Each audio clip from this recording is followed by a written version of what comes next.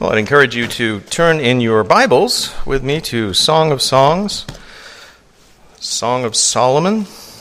And specifically, we're going to be taking a look today, chapter 5, and then reading verses 9 through 16. So Song of Solomon, verses 9 through 16. Remember, the key to finding the song is to go to Psalms and turn right. All right. Well, while you're getting to the particular place where we're at, just to remind you the context, you'll remember that the Shulamite had this dream. It was similar to a dream that she had had before, where she was searching for her beloved within the city. The first time that she dreamt that, she found him, and she was able to bring him back eventually to the house of her mother. Now they have married, but there was something that came between them. The beloved, that is Solomon, comes to the Shulamite, and she's already in bed. She's already sleeping. She says, "Oh no, I've taken off my shoes. I've washed my feet," or sandals rather. I've taken off my garments. I can't get up to open the door for him. But eventually she does get up. Her heart is stirred. Her love to him and revives, and she gets up and she goes to the door, but she discovers he's gone. So she goes into the city, and you have this dream sequence of she's searching for him, and the watchmen discover her, and they wound her and take away her veil. And so she cries out and charges the women, the maidens of Jerusalem, to search for her loved one. We'll talk about that in just a little while, but that's where we're at in the song. Before we go to the song, though, let us go to the one who gave us this beloved poem, and let's ask for his help in understanding it. God our Father, we thank you so much that you have given us aids to understand our relationships, not just our relationship to our loved ones here on earth and the difficulties of the marriage relationship, which you spell out, Lord. Even this ideal vision of marriage, yet there is trouble that must be resolved, reconciliation that must happen. And also, Lord, we thank you that you do more than that. Through the relationship between husband and wife here on earth, you show us a picture of our relationship to Jesus Christ, the bridegroom. We, the church members, the bride. Imperfect as we are, Lord, you show us your love for us, and you have us look at what you will make of us when we will be someday truly beautiful and spotless.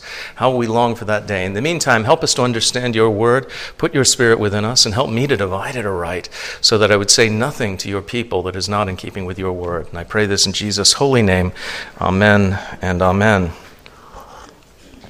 Song of Solomon, chapter 5, and I'll be reading verses 9 through 16. I remind you, this is the word of the Lord. The daughters of Jerusalem. What is your beloved more than any other beloved, O fairest among women? What is your beloved more than any other beloved that you so charge us? The Shulamite. My beloved is white and ruddy, chief among 10,000. His head is like the finest gold. His locks are wavy and black as a raven. His eyes are like doves by the rivers of waters, washed with milk and fitly set. His cheeks are like a bed of spices, banks of scented herbs. His lips are like lilies dripping liquid myrrh. His hands are rods of gold set with beryl. His body is carved ivory inlaid with sapphires. His legs are pillars of marble, set on bases of fine gold. His countenance is like Lebanon, excellent as the cedars. His mouth is most sweet. Yes, he is altogether lovely. This is my beloved, and this is my friend, O daughters of Jerusalem.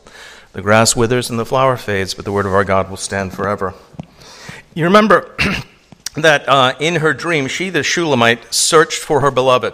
And it was rather like the church after growing, let us say, less than intense in our love, how we have had our feelings stirred up once again, and we search for Christ. But she went out and she looked for him, and she was wounded by the watchman. She couldn't find him. So she had said, if you look back in verse 8, I charge you, O daughters of Jerusalem, if you find my beloved, that you tell him, I am lovesick. The daughters of Jerusalem, of course, replied, and they asked, what is your beloved more than any other beloved? Why are you charging us like this? Why is he so special? Why is he so important? And the Shulamite, of course, answers. Now, note one thing here immediately. The daughters of Jerusalem, they use Solomon's term of endearment. They call her fairest among women. It's a reminder, again, of the idealized nature of the poem, but also a reminder of the way that Christ thinks about the church, that we are the fairest. The earth may not think much of us. The world certainly pours its opprobrium upon the church, but we are beloved, special. We are, as the Old Testament puts it frequently, we are the segula of God, the special treasure, the beloved, the apple of his eye. Again and again and again, he uses these terms of endearment, these superlatives that are above all others. We look at the church on earth and we see something that is not exactly perfect, to put it quite bluntly. We are far from perfection. We are far from what we should be. And yet, because the Lord loves us and because he has set his love upon us, he is making something of us. And he has said that he will be the author and the finisher of that good work. So the daughters use that term of endearment, fairest among women, reminding us once again of the love of God for his chosen. And she answers with this paean of praise. She says essentially, my love, let me tell you about my love. And this should be a natural response, of course, to the person who is deeply in love. It should be easy for them to explain what is lovable about that person that they love, those qualities that they love. Now, they may not be exactly accurate in their description of this person. They may have, shall we say, a rather rosy view of the one whom they love. But nonetheless, it should be something that pours easily out of their heart. It shouldn't be the case where, I don't know if you've ever seen, it's not a great movie, I'm not recommending it. Do not go home and search on Amazon or something. Popeye by Robin Williams. Olive Oyl sings this song about Brutus, who she is going to marry, or Bluto. Isn't it Bluto or is it Brutus? Brutus, okay. So in any event, but she sings, he's large. She's trying to explain to the other girls what's good about him, and she keeps coming back to, he's large. There's not much to qualify him as, and it becomes very clear through the song that he's not really her choice, that she doesn't think that much about him, not in the way that she is, of course, going to love and adore later on Popeye. But getting away from bad films from the 1980s and back to the Word of God, she, that is, the Shulamite, has no difficulty telling the maidens of Jerusalem why she loves him. She describes him. And just as it should be natural for the person who's in love to be able to describe what's lovable about their loved one, it should be natural for the Christian to be able to describe why they love Christ. It should be something that flows out of our hearts. We should have that constant desire to tell others about Jesus. My Lord, let me tell you about my Lord. Let me explain to you why Jesus is so lovely, why he is so important to me. That should be second nature to you. And if you can't do it, well, then there's a problem there. In any event, her response is this celebration of her beloved's matchless beauty. And it's very similar, you remember, to the way that he celebrated her beauty in chapter 4, verses 1 through 7.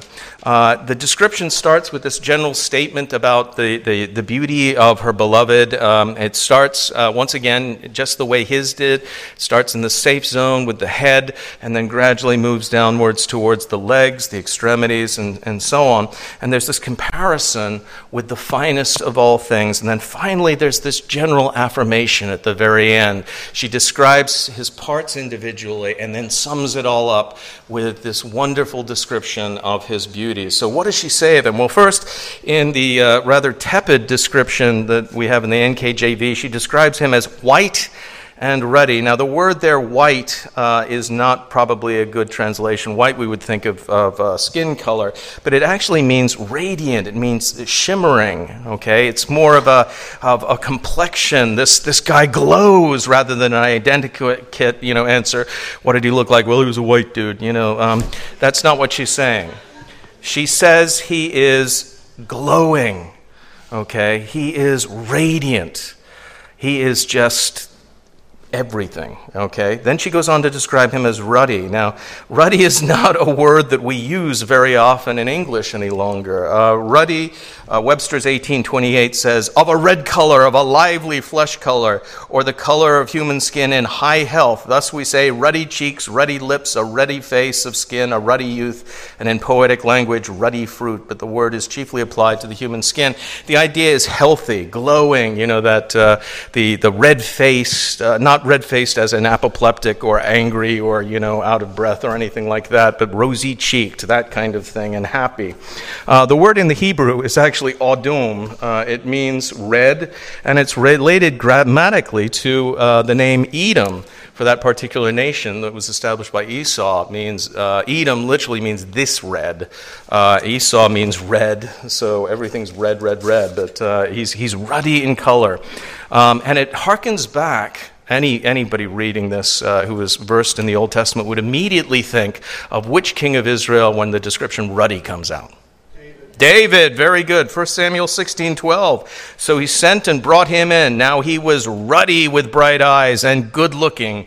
And the Lord said, arise, anoint him, for this is the one. David was the healthy shepherd. He had ruddy cheeks and so on. He was reddish in his complexion, but a healthy red. She also describes him as Dagul, which is distinguished. He's a mighty man. You could put him in a line of 10,000 and you would immediately still be able to pick him out. He's the one. He's the leader of men. He is a man of battle. He is no ordinary individual. He doesn't fade into the background. He stands out head and shoulders above all the rest. And then she says of his head, it is radiant. It is like gold, pure gold, twice refined is the literal definition of the word that's used there. Now, this too is not his hair color. She's not saying that he has golden hair, because she goes on to describe his hair as black as a raven, shimmering like a raven's feathers, and deep, deep black. No, she's saying his face, is perfect. It glows.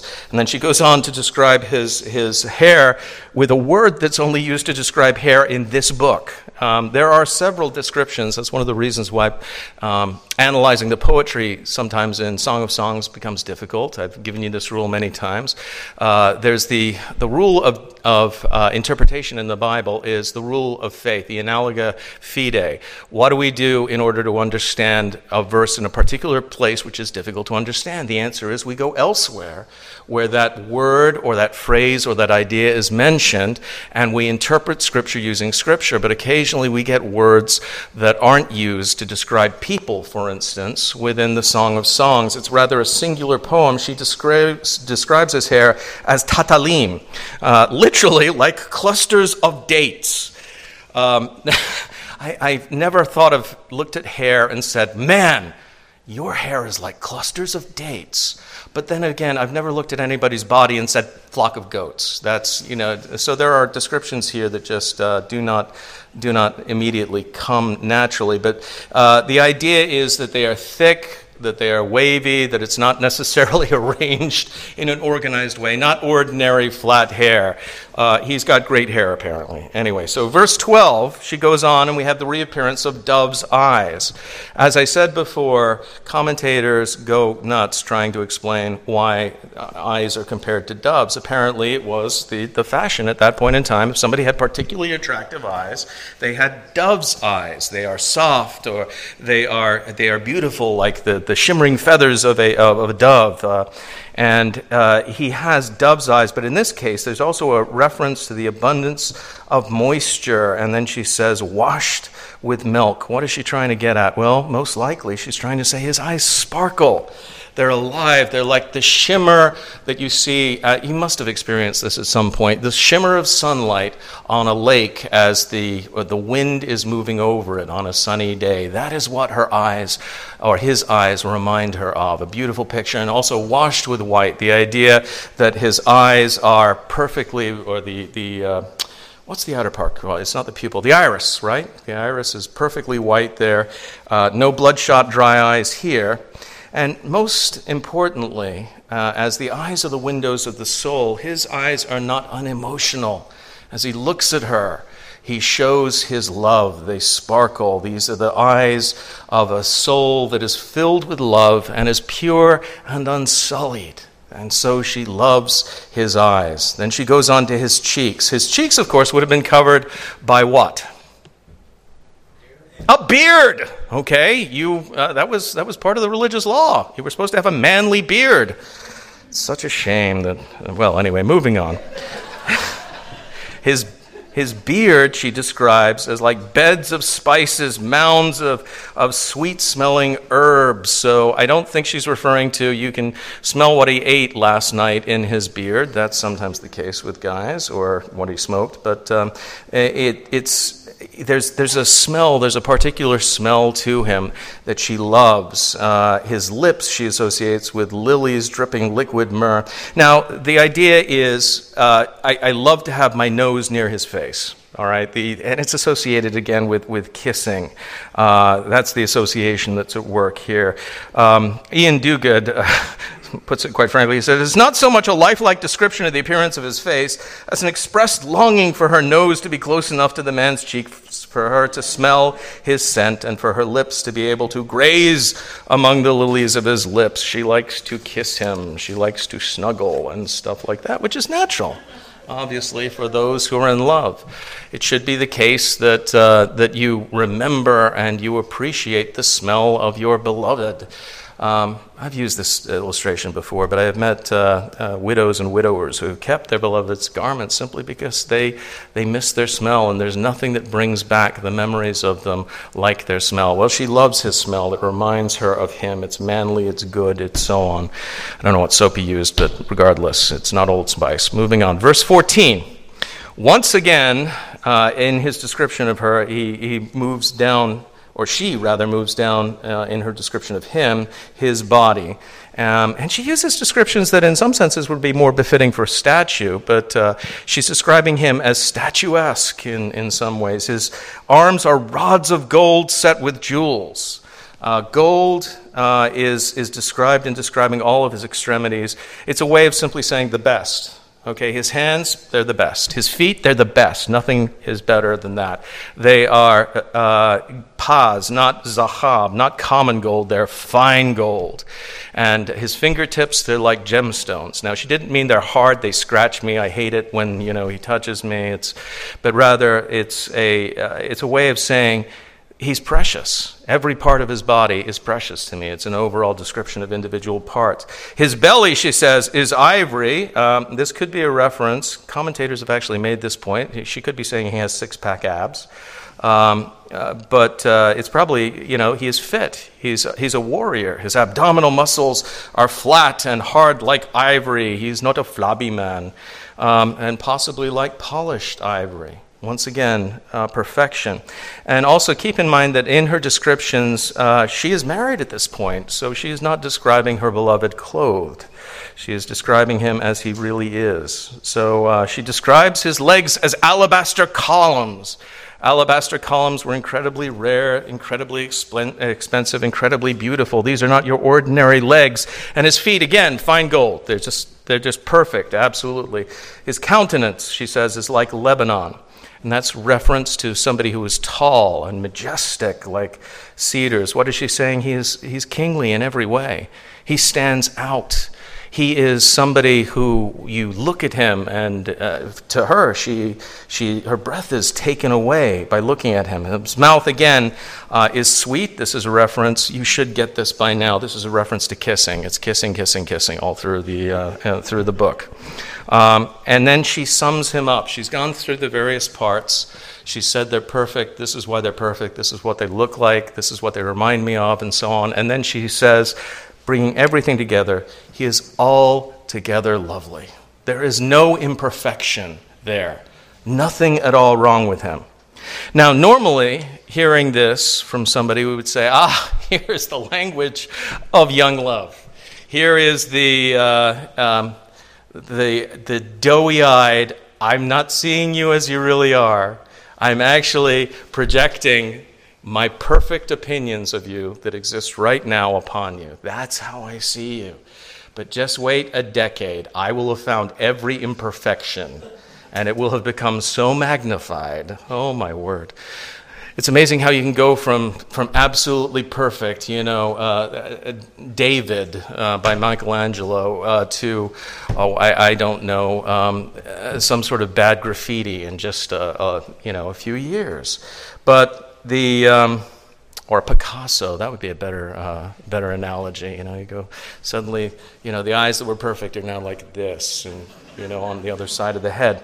But that's what a decade of living together with actual sinners does. You discover each other's imperfections, but hopefully they don't overwhelm you. Hopefully you still love the person, even though you have gone from considering them to be Adonis to, something more like Alpo, or, in any event. But this is not like that. This is the ideal love story, idealized. This is the picture, remember, of the bride of Christ admiring the Savior, Jesus Christ. Normally we would say, well, he's not that great. Come on, you're overstressing it. But when it comes to the bride adoring the bridegroom, when the bride is the church and the bridegroom is Christ, yes, he really is perfect. He really is altogether lovely. And along those lines, we note this, we move, as she describes him, from this objective description of his parts and so on to the critical subjective analysis, the subjective relationship. In marriage, of course, it's not enough to just think of someone as attractive. There also has to be an emotional relationship there. There must be a tie, a bond, a communion. So too with the believer's relationship to Christ. It's important that they not just admire things about him. They can look and say, yes, he accomplished great things. I admire his nature. I admire his work. I can look at it objectively and say, Jesus did some pretty amazing things. But what is that to you? That's not a relationship. That's an essay. And the relationship the believer has with Christ is more than simply an objective analysis or a report on the features of Christ. It's more than simply a systematic theology. The believer can know many great doctrinal truths about the Lord and yet be unaffected by all of them. That is not what is necessary when we talk about faith. In true faith, it must be possible for the believer to be able to say of Christ, this is my beloved and this is my friend. To have that actual relationship, to have the actual tie with the Savior himself. Now, unlike the way that long acquaintance has a tendency to make us more aware of our spouse's flaws, it should be exactly the reverse in our relationship to Christ, shouldn't it? Long relationship should make us more and more aware of his perfections, more and more in love with him, more and more appreciative of him, more and more desirous of being like him and spending time in his presence. The believer's appreciation for Christ should grow deeper, more abiding, more mature as time goes on. G.I. Williamson puts it very well when he says that this is the beauty of the way that it is also in our relationship with Christ. The Bible says we love him because he first loved us. And the deeper your awareness of the love of Christ, what he did for you, the more out of your heart will flow praise and adoration. And you also will say he is the fairest among 10,000, the one who is altogether lovely. It is his love that brings that response from the church. Now, I must tell you, applying this, brothers and sisters, just as others can never really appreciate the one you love as much as you do, because you do not know them like you do. They do not know this person. They don't know their smell. They don't long for the sweetness of their lips and so on. In the same way, I have to say this, those outside the church, those outside of a living relationship with the Lord Jesus Christ can never really understand what that relationship is about because they have not experienced it. I, for instance, could tell you I have eaten many apples. I am an appreciator of great apples, all right? But I cannot explain to you really what an apple tastes like. I can give you maybe a few analogies. I can talk about firmness or crispness of the flesh of the apple, the outside. I can say, well, it's, this part is red. It's a ruddy fruit, as the ancients would put it, or this one's a golden delicious. It's got a yellow or a green appearance and stuff like that. I can talk about it being tart. I can talk about it being sour. I can talk about it being sweet. But that isn't the same as eating an apple, is it? It's an entirely different experience that overwhelms a number of the senses. There's a smell, there's a sensation, there's also memories associated with various apples. Wine, I don't know why it is, but wine sap apples in particular immediately transport me back to the UK, into my childhood, because that apparently was an apple that I was given at that point. Golden Delicious, or Red Delicious, which is the worst apple on the face of the planet, I have to tell you. I've just offended, I know, many people. Remind me of my awful childhood in New Jersey. Okay, so these are apples that bring back memories as I'm eating them and so on. I can't explain that to people. I can't take them into the wealth of my experience with apples, just as I cannot take you really into the depths of my relationship with the Lord Jesus Christ.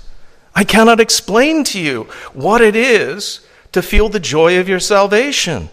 I cannot explain to you what it is to feel the depth of true guilt when you realize you've sinned against the Christ whom you love. I cannot explain to you the times when you feel that awful distance between yourself and God when you're praying, as though your prayers are landing on the floor, or the joy of knowing that the Lord has communicated something to you, or when you read something in somebody else's words and you say, yes, that's the Christ whom I love as well, and recognize it immediately. Or just the contentment of knowing that you are Christian and you are saved, knowing that there is one who listens to you, all of these things. It's almost impossible to explain unless you have experienced it yourself. It's why the psalmist says in Psalm 34:8, "Oh, taste and see that the Lord is good. Blessed is the man who trusts in him." It's one thing to describe a food. It's an entirely different thing to taste a food. It's one thing to talk about Christ. It's an entirely different thing to close with Christ and to know him by faith. And so I can tell you, you need to do this, but I can't do it for you. I can't explain what it's like. I can't explain what the relationship of marriage is like to those who have not entered into it. The highs, the lows, the difficulties, the valleys, and the mountaintops, and the experience, the long experience. Just as I can't explain to you what it is really to walk for your entire life with Christ, but I can tell you it's wonderful. It is beyond comparison. There is nothing like it. There is nothing as good. I would not part, and I tell you this, after having walked with Christ for decades, I would not part with Christ for anything in the world. You could offer me all of the money. You could offer me all the kingdoms. You could make me Klaus Schwab overnight and put me in charge of the WEF, so I'd have to listen to Lizard Man music, but have tremendous amounts of money and control and so on. I wouldn't want it, none of it. Not just because I don't like Lizard Man music, but because nothing compares to Christ. Nothing compares to the relationship, the knowing that you're saved, knowing what is ahead of you, the contentment that comes from a relationship with him, and also that eager longing for what is to come. I tell you, as I get older, and I hope you Christians who are aging as well, everybody is, but I hope the desire to see him becomes more and more acute on a regular basis.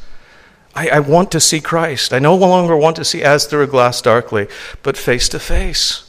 I want to be in the presence of my Savior. I want to be in the presence of that multitude that no man can number. I want to have an end to my own sin. The sin I hate the most. I hate the sins that are in the world, yes. I hate what we do to children in the world today. I hate all of that. Yes, I do. But the sins I hate the most are the ones that I walk around with all day, that are in my heart. I want them gone.